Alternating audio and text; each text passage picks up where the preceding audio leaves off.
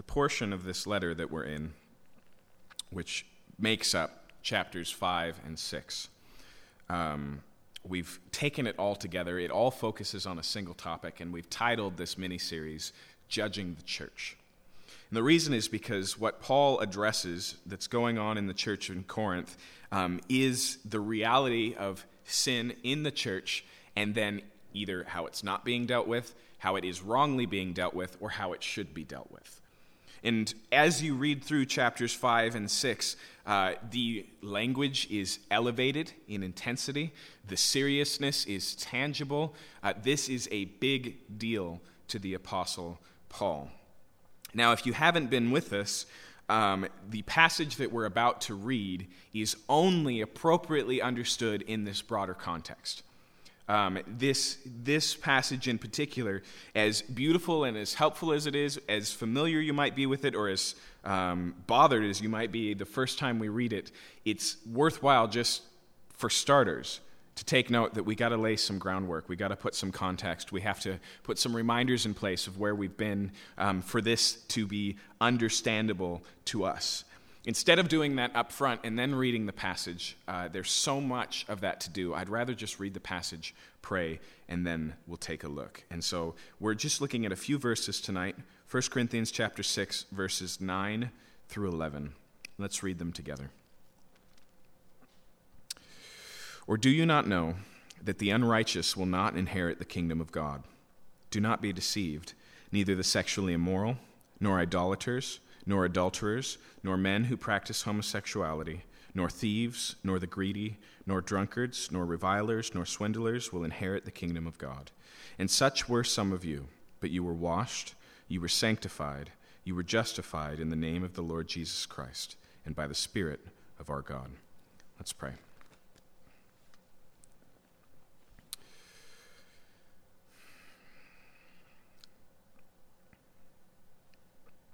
God, I pray that you would give us ears to hear tonight. I pray that you would give us hearts that are not distracted or restless. I ask that you would teach us by your Spirit. And as some of these things tonight can be uncomfortable and difficult, I pray that you'd give us not merely endurance, Lord, but frankly that we would just give you the benefit of the doubt, that our ears would really be open, that we would be ready to be not just challenged in what we believe, but that we'd even be open to the warning that opens this passage, the danger of deception. We ask this in Jesus' name. Amen. Context. Paul is writing this letter to the church in Corinth by way of correction. That's the whole reason he's writing. He's heard some things. He feels they're very serious, and he needs to respond to them. And so he begins with a big general issue that's going on in the church in the first few chapters, and then he starts to address specific issues beginning in chapter 5. The one he opens with is a doozy. What's happened is that a man in the church is having an affair with his stepmother. And so she's left his father, and they're now living together. And the problem is not just that this has happened, but that the church hasn't reacted or responded to it at all. They seem to just be ignoring the issue. And it's possible that they're doing it because they don't think it's a big deal. They don't think it needs to be addressed. And the way that he talks, it may even be possible that they see this as some sort of badge, as a demonstration that they're the right kind of church or a good kind of church, whether that means that they're they've embraced this new morality that's more spiritual and not so constricting and condemned, or maybe it's that they're so gracious that they allow this type of behavior. But Paul basically says that's not how this should be handled. Instead, he says that this person needs to be removed from the church.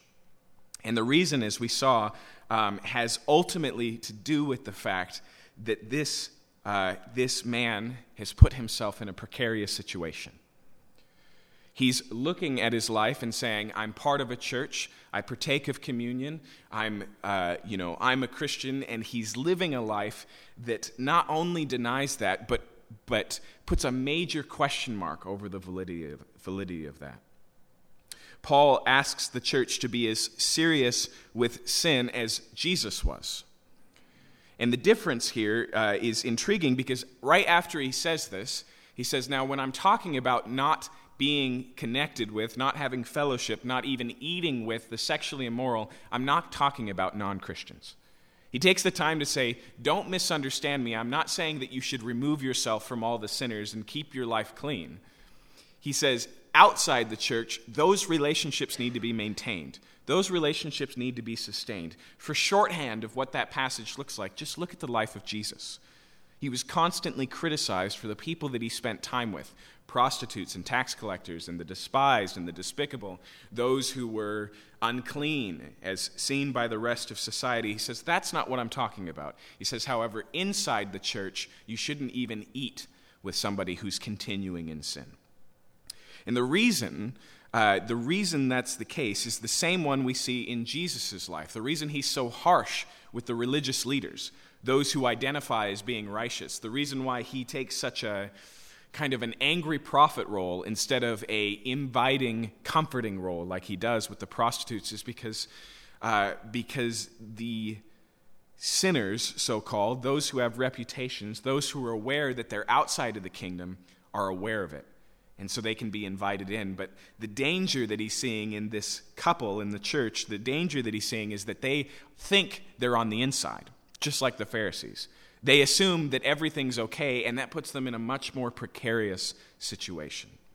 To illustrate it simply, what's scarier? A man who's diagnosed with cancer or one who is yet to find out that he has cancer? Which one's more at risk? Which situation is more serious, right?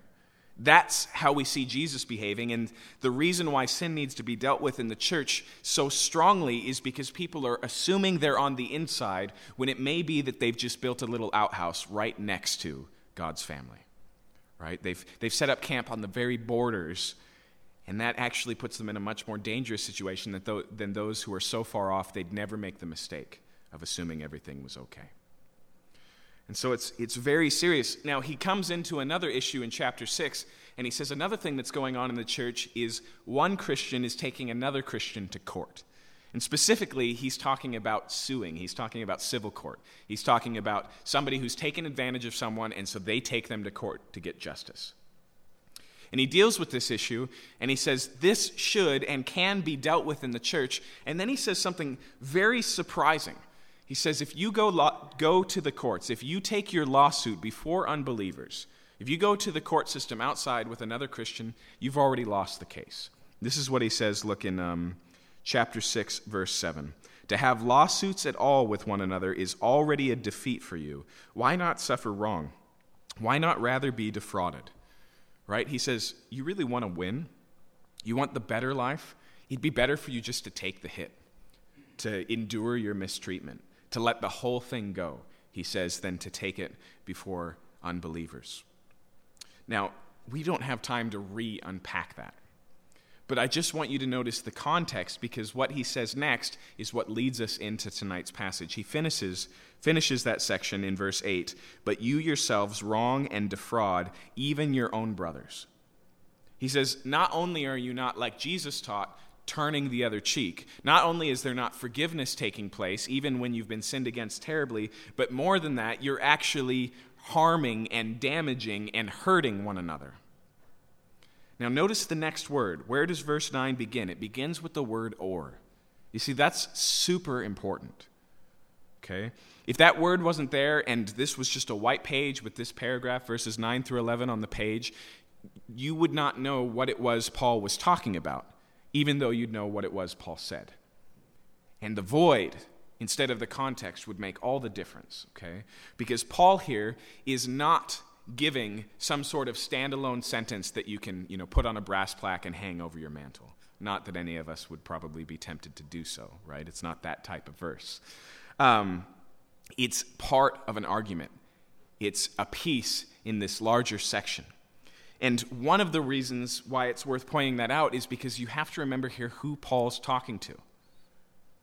Although he's setting the boundaries for the kingdom of God, he says the unrighteous will not inherit the kingdom, he is not preaching to unbelievers.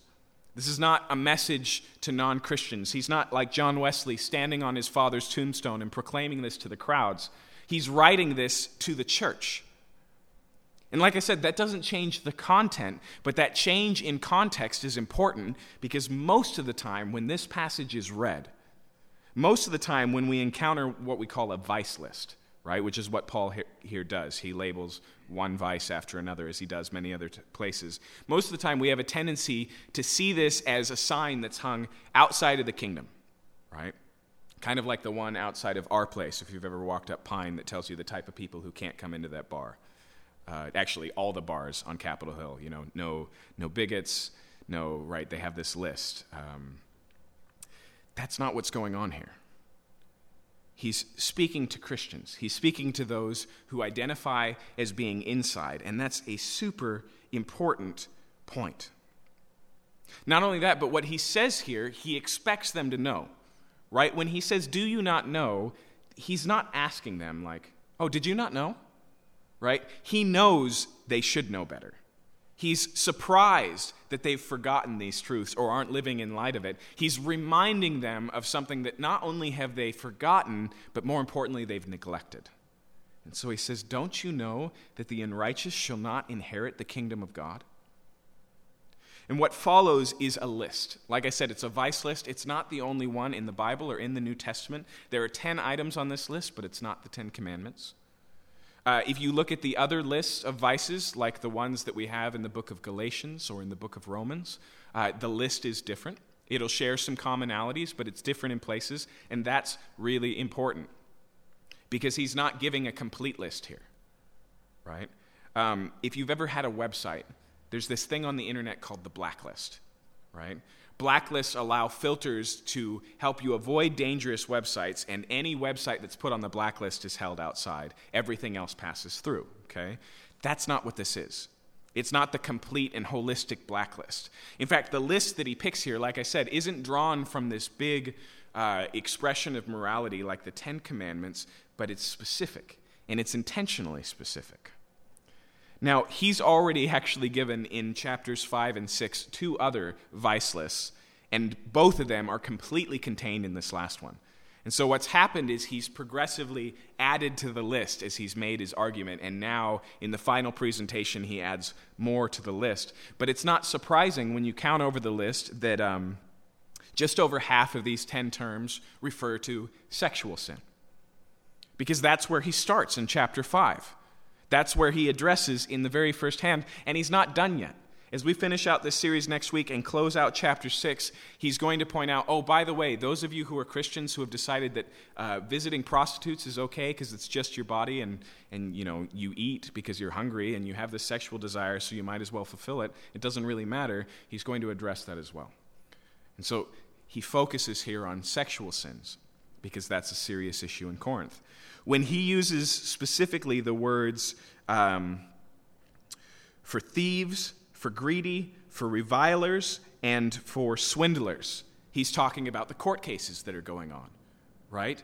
Because of money, they're going to court against one another. Because of this, they're trying to develop a case against one another, which involves reviling. It means to tear down another person verbally, to soil their reputation, etc.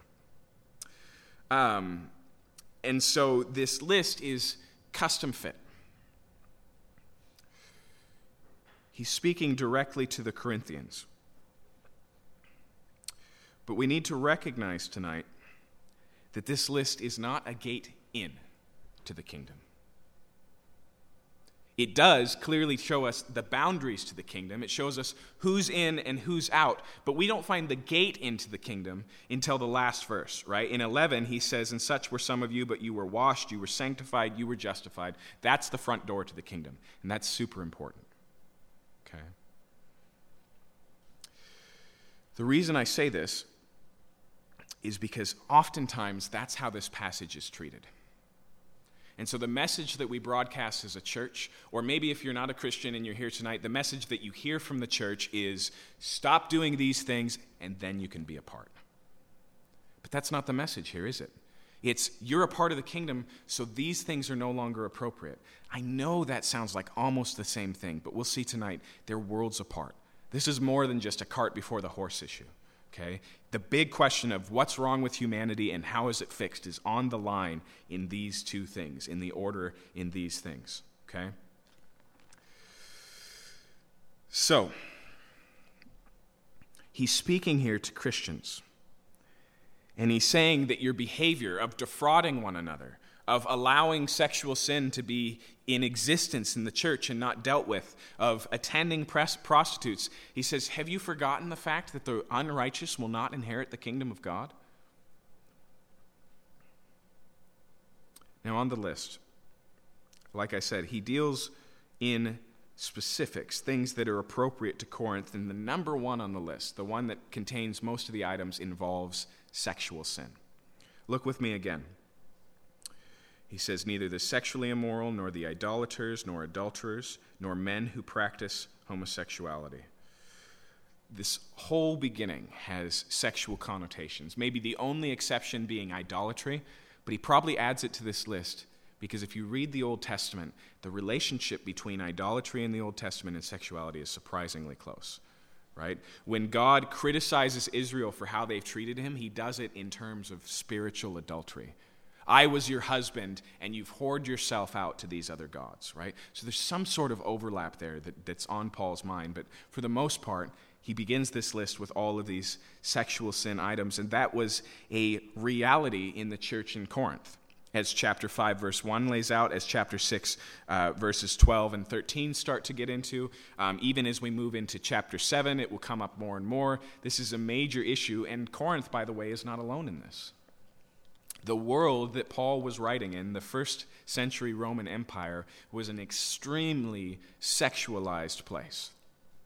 Sex was a commonplace and fully expressed reality.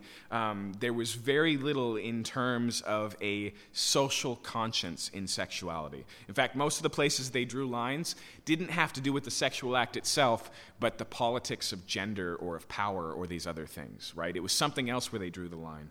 But for the most part, Roman citizens believed, at least if you were a man, that you had a wife for children, that you had an affair for love, and that you had prostitution for taking care of the needs of the body. Sexuality was broad and incredibly diverse. There was the practice of pederasty, which was basically men who were mentoring young boys, and that mentorship was paid in sex between them. Okay, Plato's greatest argument for love, the Symposium, is actually about that type of love, the love between an old man and a young boy. This was just an accepted and normal reality. Sexuality in the first century Rome was such that 14 of the 15 emperors lived either homosexual or bisexual lives. Now, we don't always understand that context, but that's the world that Rome existed in at the time. That's the world that the church in Corinth existed in. And, as he adds here, and such were some of you, that's the world that this church came out of. Okay. Now, we may recognize in American history or in Western history a swing in how the culture views sex, right? There's prudish times. We pick up phrases along the way like Victorian to talk about these incredibly restrained periods, or puritanical, right? Recognizing this, but I think we'd all recognize tonight that if there's a spectrum, we're closer to the Roman side than we are to the Puritans, right? That's just where we are. And so this becomes helpful for us, but it also becomes intense, does it not? Here's the thing about this list. I want you to notice how broad it is before we talk about anything else. For all of us tonight, there's things on the list that maybe hit a little close to home or make us uncomfortable or bother us in terms of a biblical ethic, and then there's other things that we think are essential on the list. And then there's probably some things that come off as surprising. Right? The list is very broad. And so maybe you've grown up in the church and you're exposed to a more rigid sexual ethic, and that part of the list you're used to. But notice here that it addresses greed, right? And there's this tendency as Americans, no matter where you fall in the sexuality, to embrace greed, except if you're more on the liberal perspective on politics, and then you recognize the terror that people can do for money, right? And so you want swindlers and the greedy to be on this list. The greedy are those who will do anything to get money, no matter who stands in their way, and the swindlers are those who intentionally take advantage of people to make money. Right? The loan sharks. And these realities. Notice that drunkards makes the list, and so does revilers. Now, I find that one especially interesting because we tend to think about words as not a big deal. I don't hear it as often as I did when I was a kid, but we've all heard sticks and stones will break my bones, but words will never hurt me. Really? How many hours on psychologists' couches have proven otherwise? How many of us can still remember the entire sentence that person said in our life that constantly haunts us, right? And here, revilers, those who verbally tear other people down through gossip, through criticism, through, all of these things, that's what that word implies, is on the list. You see, there's this tendency, and this is important, there's this tendency for us as human beings to gradiate levels of sinfulness, issues of evil. And I'm not talking about kill 1 million people and that's mass murder and that's worse than just killing one person. That's not what I'm talking about. I'm talking about over here is just what you say and that's not a big deal. Or there's sins against people and then there's sins that are just about me and I'm not hurting anyone. We find all these ways to grade out the system. You can't do that with Paul's list here. It's surprisingly broad. It's surprisingly diverse. And the place I would challenge you, if there's things on the list tonight that are uncomfortable for you, that you wish weren't there, just take enough time to recognize that not only do we all do that, but we all do it differently.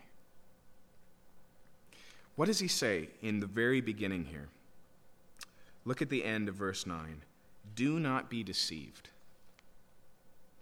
What does deception have to do with sin? According to the Bible, absolutely everything. The two always go hand in hand. When you go all the way back to Genesis chapter 3, you have a single command in the garden for Adam and Eve. And when the serpent comes along and tempts Eve, he does it in a way that involves deception.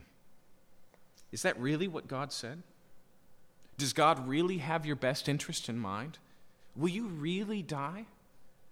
Right? It's deception. In fact, that's how Paul himself understands that episode. He tells us in 1 Timothy that Eve was deceived by the serpent. In another place in the New Testament, it refers to the deceitfulness of sin. And this is something, no matter where you are on the spectrum, how you feel about these things, Christian or non, that you can actually recognize. Because we can all see in the lives of others and probably in our own lives this pattern, this cycle of harmful behavior that involves deception. Okay?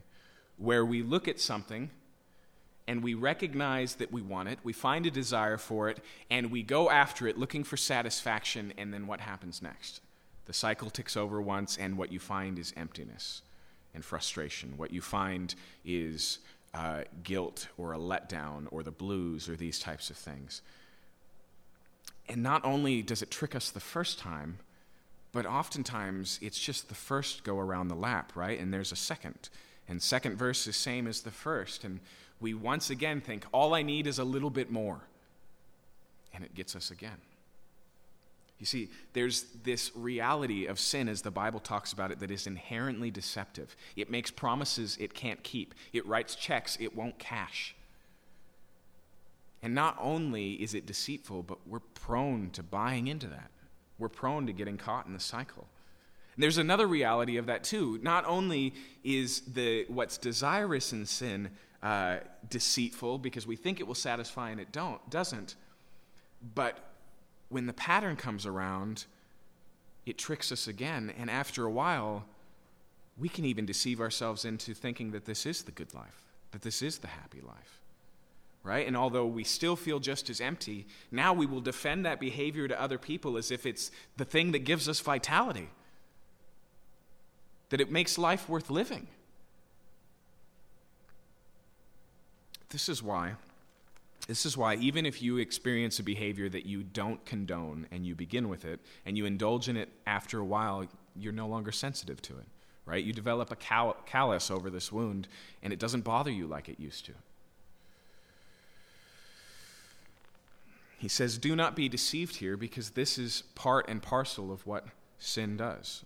Now, just as an aside, what the Bible would call self-righteousness is also deceptive. See, because the reality is sin and guilt go hand in hand, just as much as sin and deception. And we will do something with that guilt.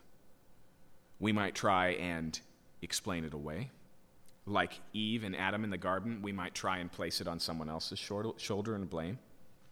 We might try and tip the scales with good work that we do, and we go, well, I have my little vices, but look at all these good things I do.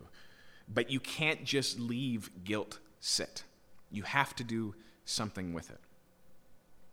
And oftentimes, self-righteousness is just another wrong way to deal with guilt, right? By demonstrating that everybody's worse than you are. By lifting yourself up in other people so they won't know the reality of who you are. All of these things. And so hypocrisy is in this list of sins, right? And a writer that I've always been influenced by says this. He says, hypocrisy is not just a great sin, it's a great foolishness. Because you're trying to pull the wool over the only eyes in the universe that can't have the wool pulled over them. And everyone you can deceive with your hypocrisy, it doesn't matter. They don't get a vote in reality. But even there, this pattern of deception takes place. Pride is this way. Have you ever noticed that when you're dealing with pride in yourself or another person, they easily see what they're doing right and can never see what they're doing wrong? And when they weigh those things, they put extra value in the good things and very little value in the bad. Right? This is what's at stake here. This is the reality. And so wherever you identify on the list, wherever you find yourself, whatever makes you uncomfortable on the list, recognize how broad this is. Now, in the midst of this broadness, it does, as I already mentioned, favor sexuality. And that makes sense in Corinth, and it makes sense in our times, but it makes sense in a bigger picture as well.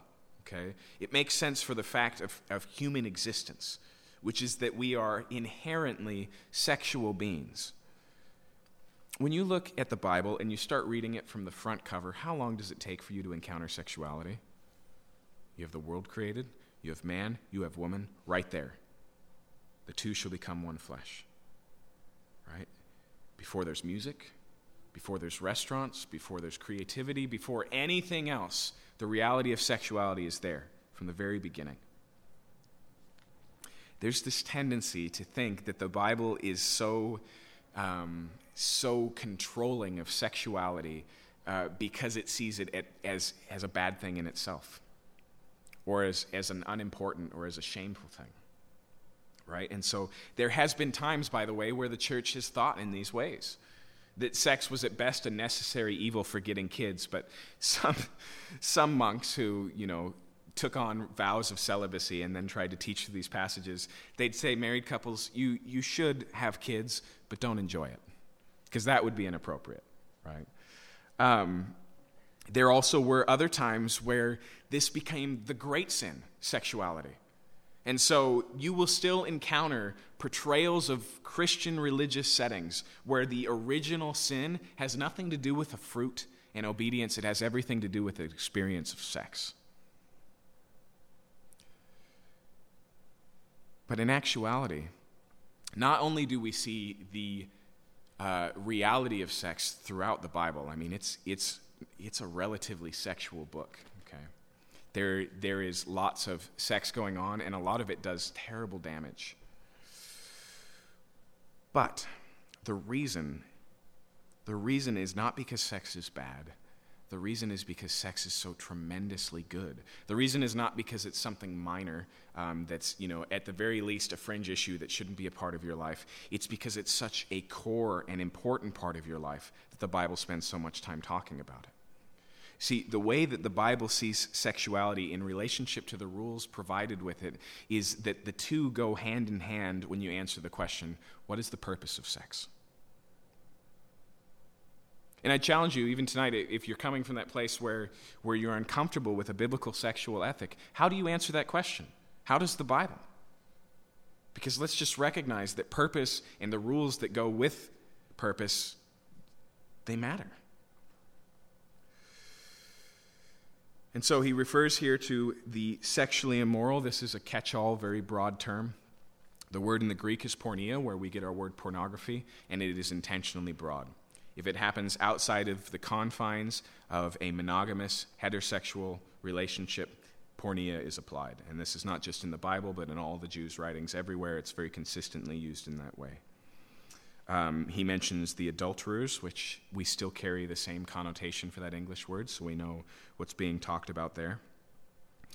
Now, you'll notice at the end of verse 9 it says, "Nor men who practice homosexuality." And that's a very loose translation of two very difficult Greek words. Okay, one of them is only used once in the New Testament, and the other is only used twice.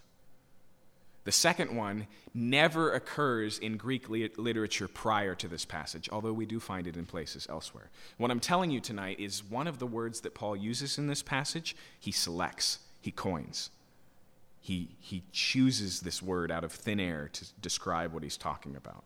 So if you have a different translation tonight, it can read all sorts of different ways, but instead of trying to touch on all of them, really we'll just look at the two words. And the first one is malakos, okay? Malakos literally just means soft. And if you look at it as it's used in Greek literature, it can mean everything from soft living, like bonbons and laying on the couch, to kind of the criticism that a machismo man would give to a man who didn't have those aspects. You're just soft, you know. But it oftentimes means feminine, and in a very specific way. Okay. The word is most often used of the passive partner in a homosexual relationship, as opposed to the active partner. Okay.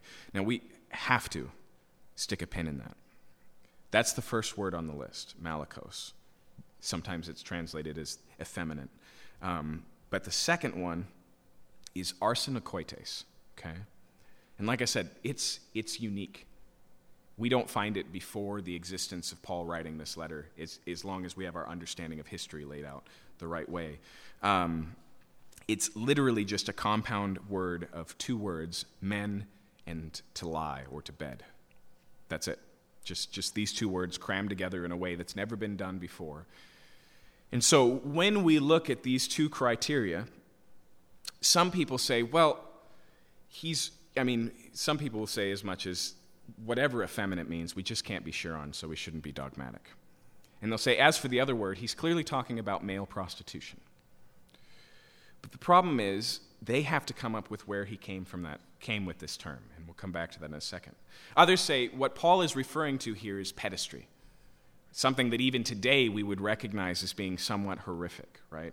We're still not comfortable with the idea of pedophilia, let alone one that has both an economic dispersion and a coercion involved in it, right? But Paul knows the word for pedestry. Paul uses the Greek language very proficiently. He knows his culture. He's aware of these things. But he doesn't choose that word. Instead, he coins a new one. And so we have to ask the question, where does it come from? And there is a place in the Greek translation of the Old Testament where we find this term, at least the words that make it up, both arson and koites, okay? And that's in Leviticus 18 and Leviticus 20. And in both of those passages, it says, men who lie with men. And so what makes the most sense in this passage is that Paul has just made a compound word. In the same way that we used to talk about children who wet the beds, and now we have bedwetters. Okay? Now, I'm not dealing with the other questions or the reality of this. I'm just talking about textually. This is the simplest answer to what's going on here. Now, to be clear, this passage is not about homosexuality. It's one of 6 passages that reference homosexuality in the Old and New Testament. There's another one that's a vice list like this that includes this same word in the pastoral epistles. There's Romans chapter 1. There's the Leviticus passages that I already mentioned, and a few more. But I don't want this to be a sermon on homosexuality, because that's clearly not what's going on here. But in our time and in our place, we have to be careful with these things, and we have to be clear.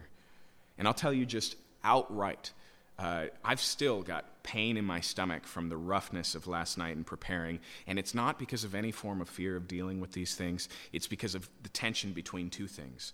And one is faithfulness on the sending side. Simply, as a pastor, whatever this Bible says, I want to be faithful to. And the other is clarity on the recipient side. Because when we talk about these things, so often all of this baggage is hijacked in from other conversations, from outside the Bible, from inappropriate prejudice, from all of these things, okay? And so I do want to take the time to just deal with a couple of things. First off, some questions. Some will look at this passage and go, well, see, Paul here is talking about something different than what we have in our modern world that we would call homosexuality. He's talking about behavior, and he's not talking about orientation. And to some degree, that's right. The Romans in this time didn't think of sexual orientation. It wasn't something that they talked about. But the way that Paul deals with it, leaving it in behavior, is important and can't be ignored. And here's something that's really odd.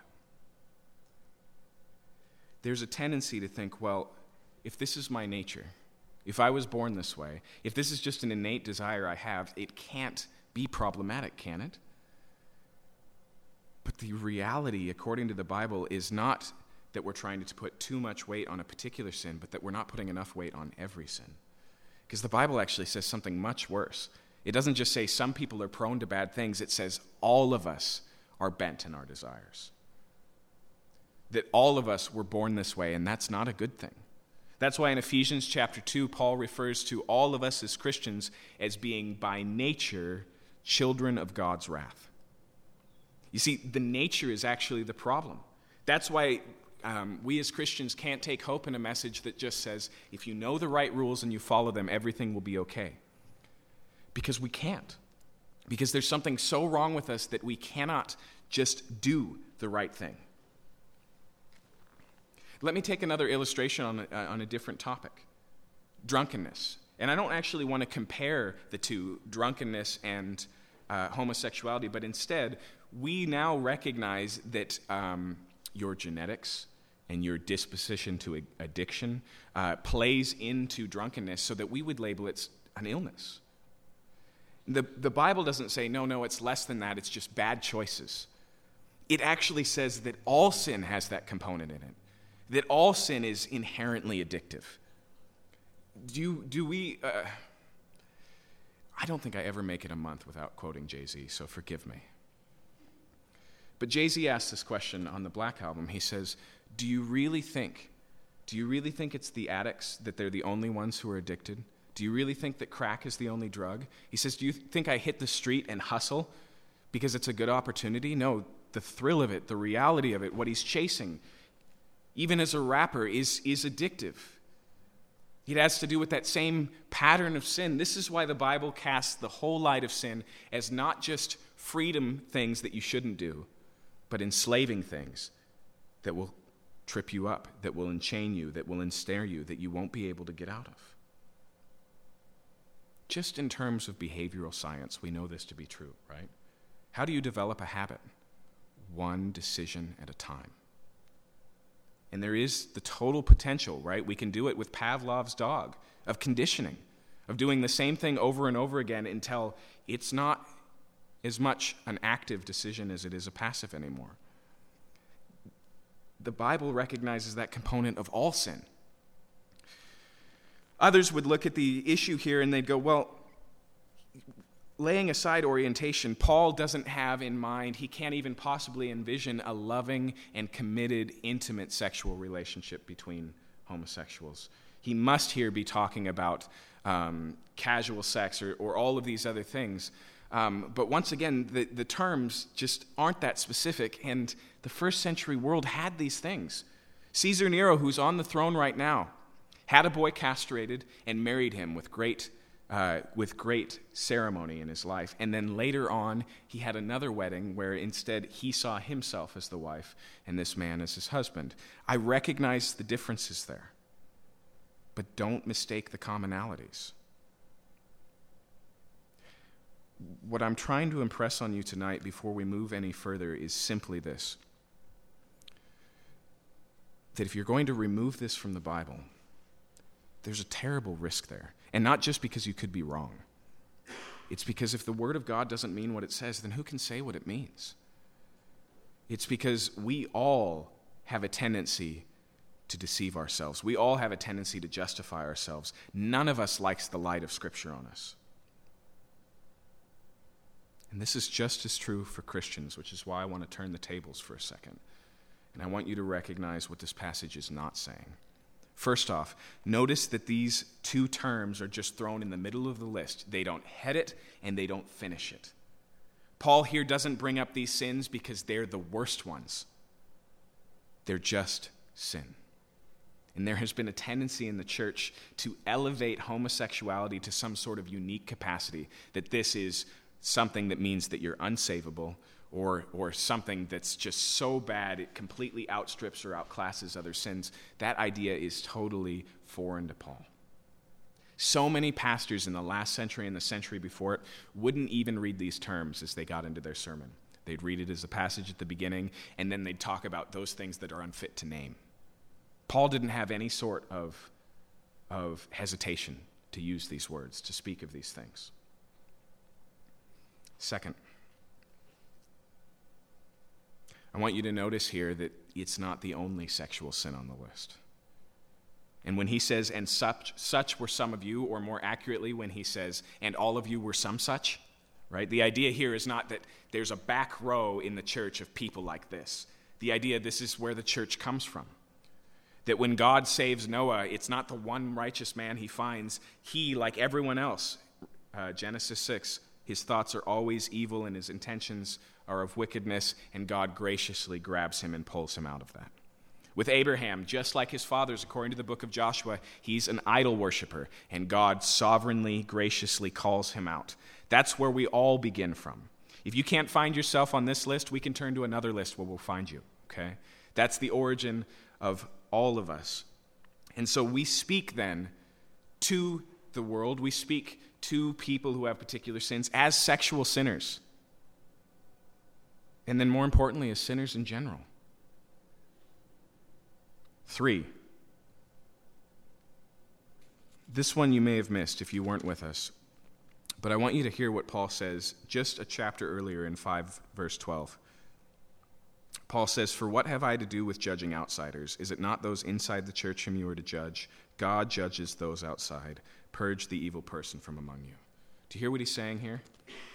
He says, what do I have to do with judging outsiders? And what's the implied rhetorical answer? Nothing. Nothing.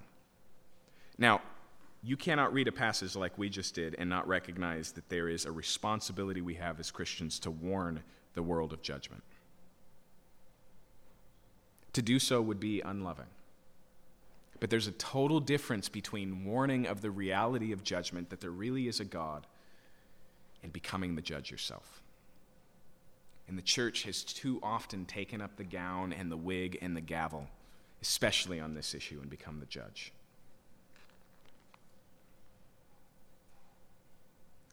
There are also things that are wrong with the church today that make this issue harder than it has to be. For example, the church has a terrible tendency to elevate marriage. If you're single, maybe you've even experienced this in the church. You feel like because you're single, you're some sort of second-class Christian. And marriage and a family is always held out as an aspiration. If you never achieve it, then you worry that you're doing something wrong, or you've been relegated to some other status, or these types of things. But we'll see this in the next chapter, in chapter 7, when we get there in August. Singleness is good. Not better, but not worse. Good. If not, and especially if you're married tonight, if not, then what does that say about the real humanity of Jesus? Jesus who never had a wife. Jesus who never had a sexual encounter. Can you really say, well, I guess he didn't really have the full extent of the human experience?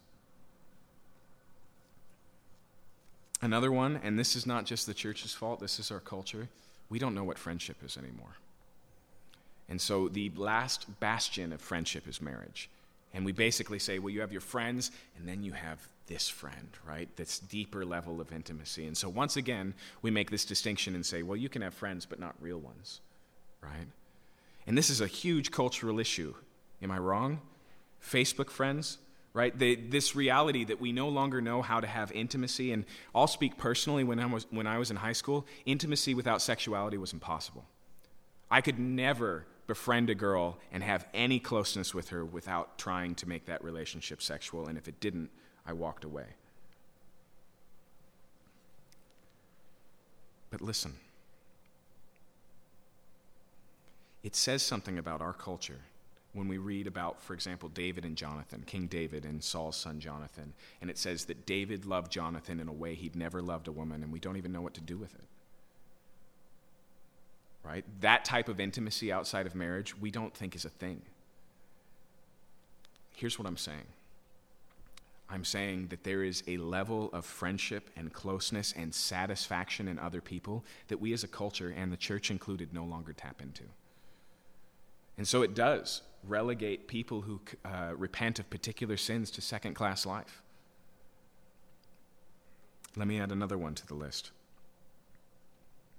When he says here, and such were some of you, but you were washed, justified, sanctified, notice it doesn't say heterosexualized. And we wouldn't expect it to. He's not just talking about homosexuality here, but the point is, we sometimes talk as if what God is going to do for you is just take away the desire. Once again, that's a misunderstanding of how sin works.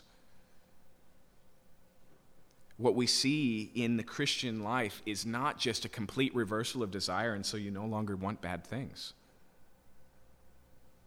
What you see is victory in spite of those desires. What you see is new and better desires, but never the ending of those things.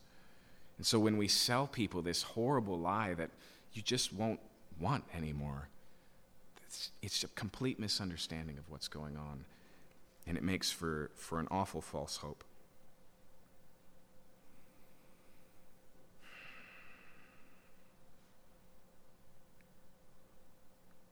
There's also a tendency, I think, to require more of people in this position, to police them more, to make sure they don't fall in the same behavior, to tolerate it less in the church. How many churches can you think of by reputation or by personal experience who could find other things on this list, like the greedy, for example? But a big portion of the tithe comes from them, and so we're not really going to deal with it, right? All of these things misunderstand what Paul is saying here. And some of them have to do with cultural issues of where we come from and distance, and others have to do, it's a complex issue. But ultimately, this is a passage of hope.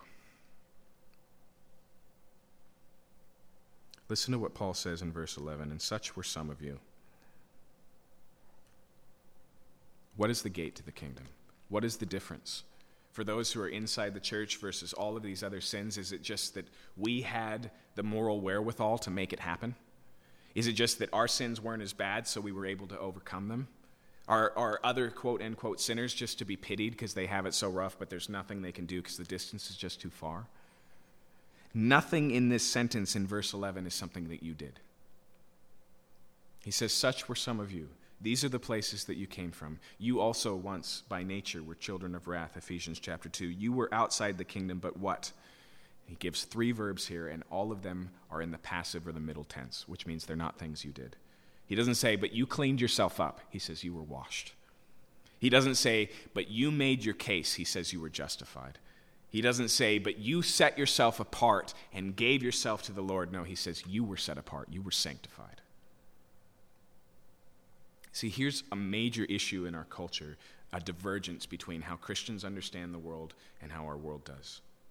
We recognize as Christians with the world that your upbringing, that your background, that your nature, that your genetics, that the way you were treated, that all of these pieces are significant in shaping your decisions. But we also believe that none of them are determinate.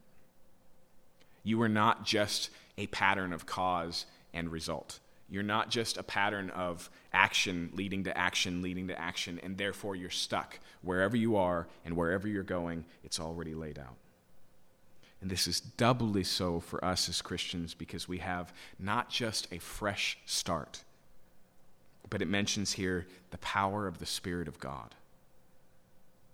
The Bible assumes real change, and that's the problem with the church in Corinth. Because the change isn't visible.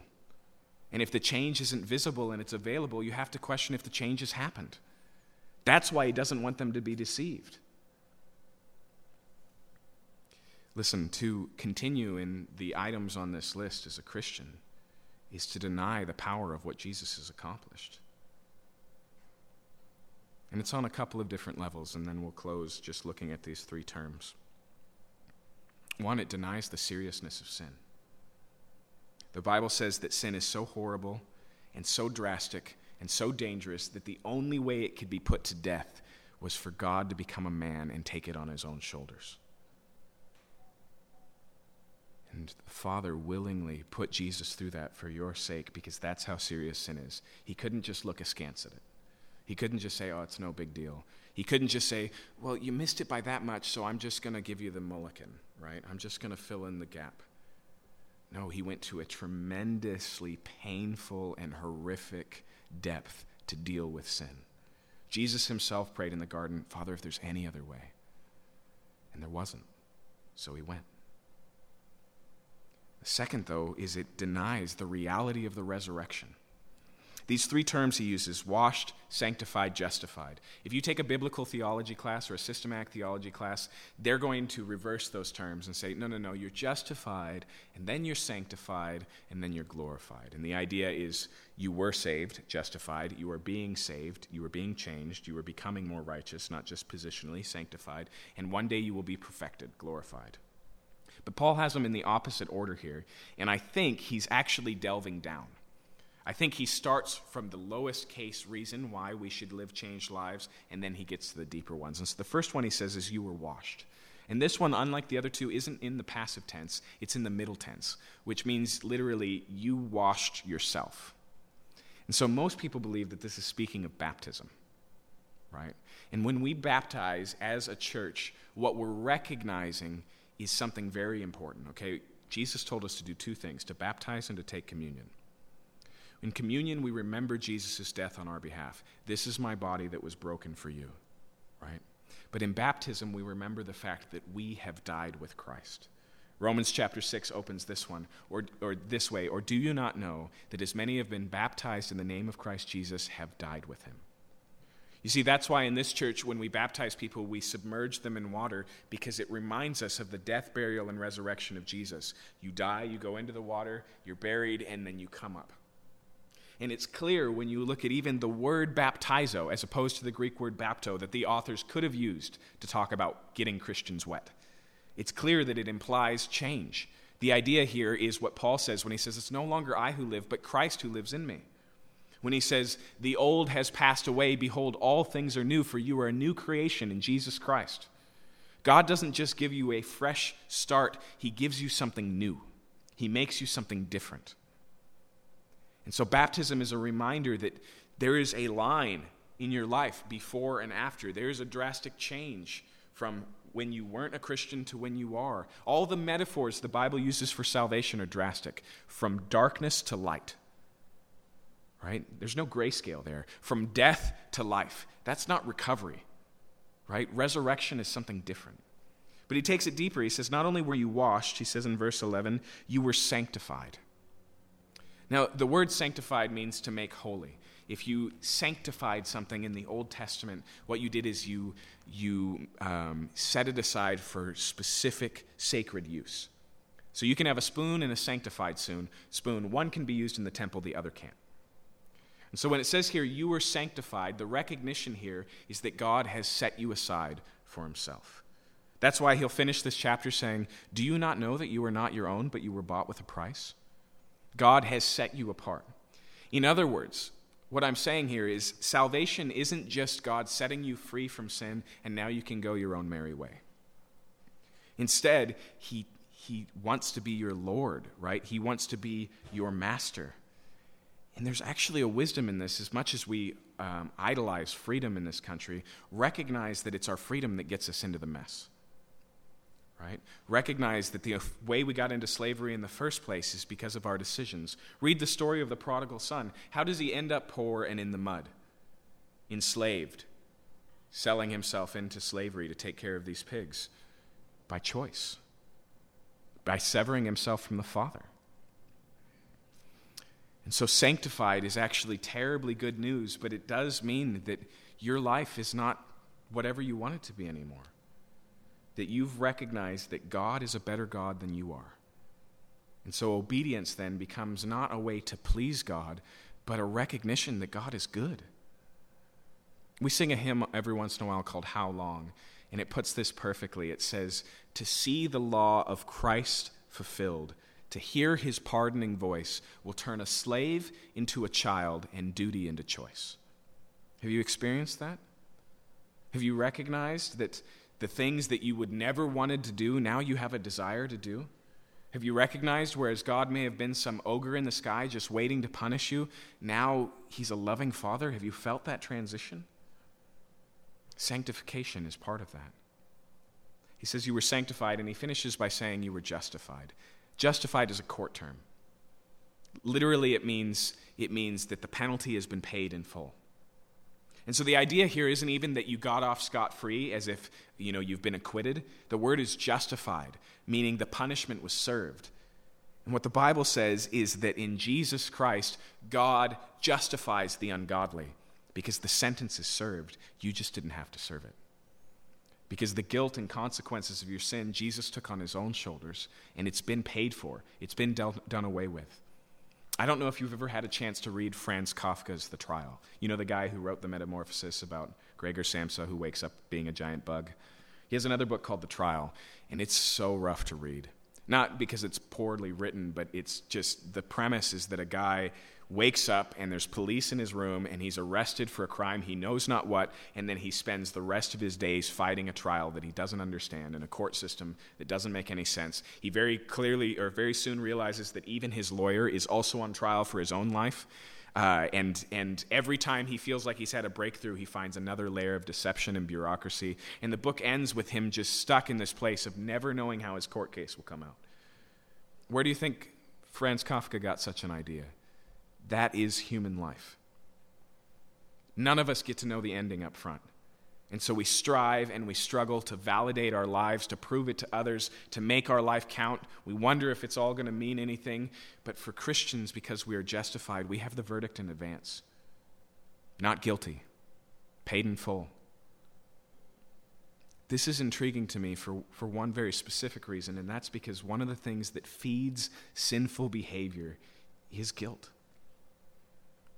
Because we don't know what to do with it, and we feel it weighing down on us, so we cope through all of these methods of escapism, or we scramble to set things right, but we do it the wrong way through deception or through arrogance or these types of things. And that, for us as Christians, has been completely removed. That's why I say so often in this church, it's not just that we can't sin as Christians, we no longer need to. Because we have something better. Because what we're looking for in justification and meaning and all of those things are taken care of in Jesus Christ. But the question he asks here is, if you've been justified and are no longer guilty, if you've been sanctified and you're now set aside, if you've been washed and are no longer dirty, how can you continue to live in these ways? He's not accusing them. He's just pointing out a disparity. He says, don't deceive yourself.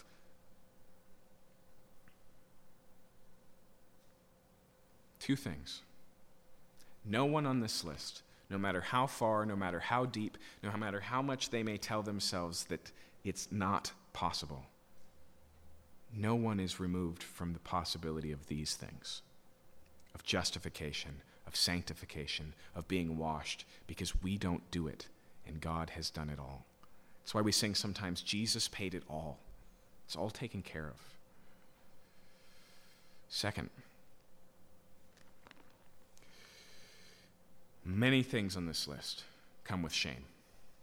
Sin always carries shame as well, right? Especially if it's a pattern of behavior, if it's something that you've been hiding for a long time, you're afraid of being found out because of how people will think of you, this whole reality. And so maybe tonight you read over this list and you just feel the weight of who you were again, or who you still struggle not to be.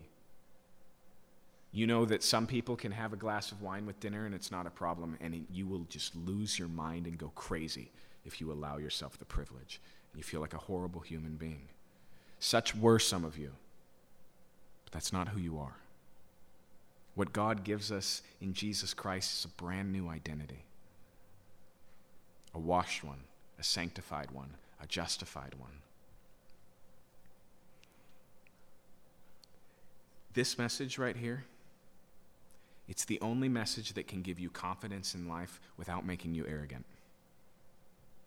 The cross is the only point in history that you can look at and feel the love and the mercy of God and still let him be just and righteous. This is the only place where you can stand inside the kingdom and not lean over the wall and go, look at all those peons who couldn't get their act together. In fact, this is the reason why he says, I'm not saying that you should go out of the world. I'm not saying that you should avoid these people. No matter how you feel about any given sin on this list, you should be in relationship with these people who aren't Christians. Because you're not any better than them. Because God loves them just as much as he loves you. Because the good news of the gospel is just as much for them as it was for you. None of them is unreachable. None of them is unsavable. None of them is off the agenda. So like I said, we're at a time where this can feel like bad news, even if you think it's true news. But it's good news. Let's pray.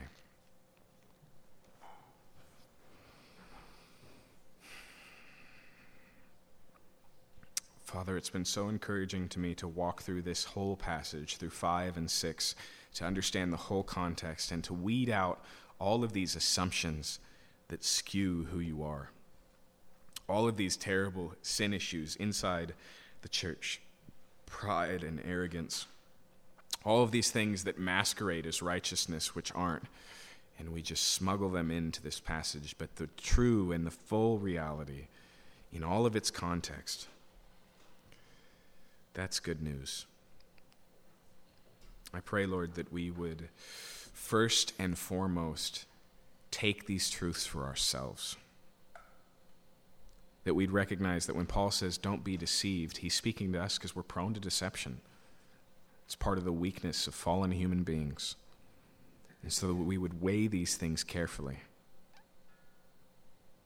I pray as well that we would take the encouragement that Paul intends in the good news of this, that this is who you were, sure, but it's not who you are.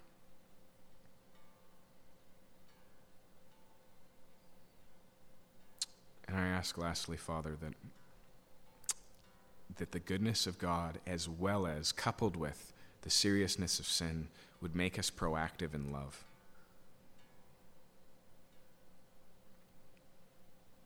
Because that's who you are. Because you saw a world dying of sin and you took action, drastic action. You took that death, you wrapped it up in your own body, and you swallowed it whole. And then you freely invite us in, not just to a second chance, not just to forgiveness, but to transformation. Not just to restoration, but to resurrection.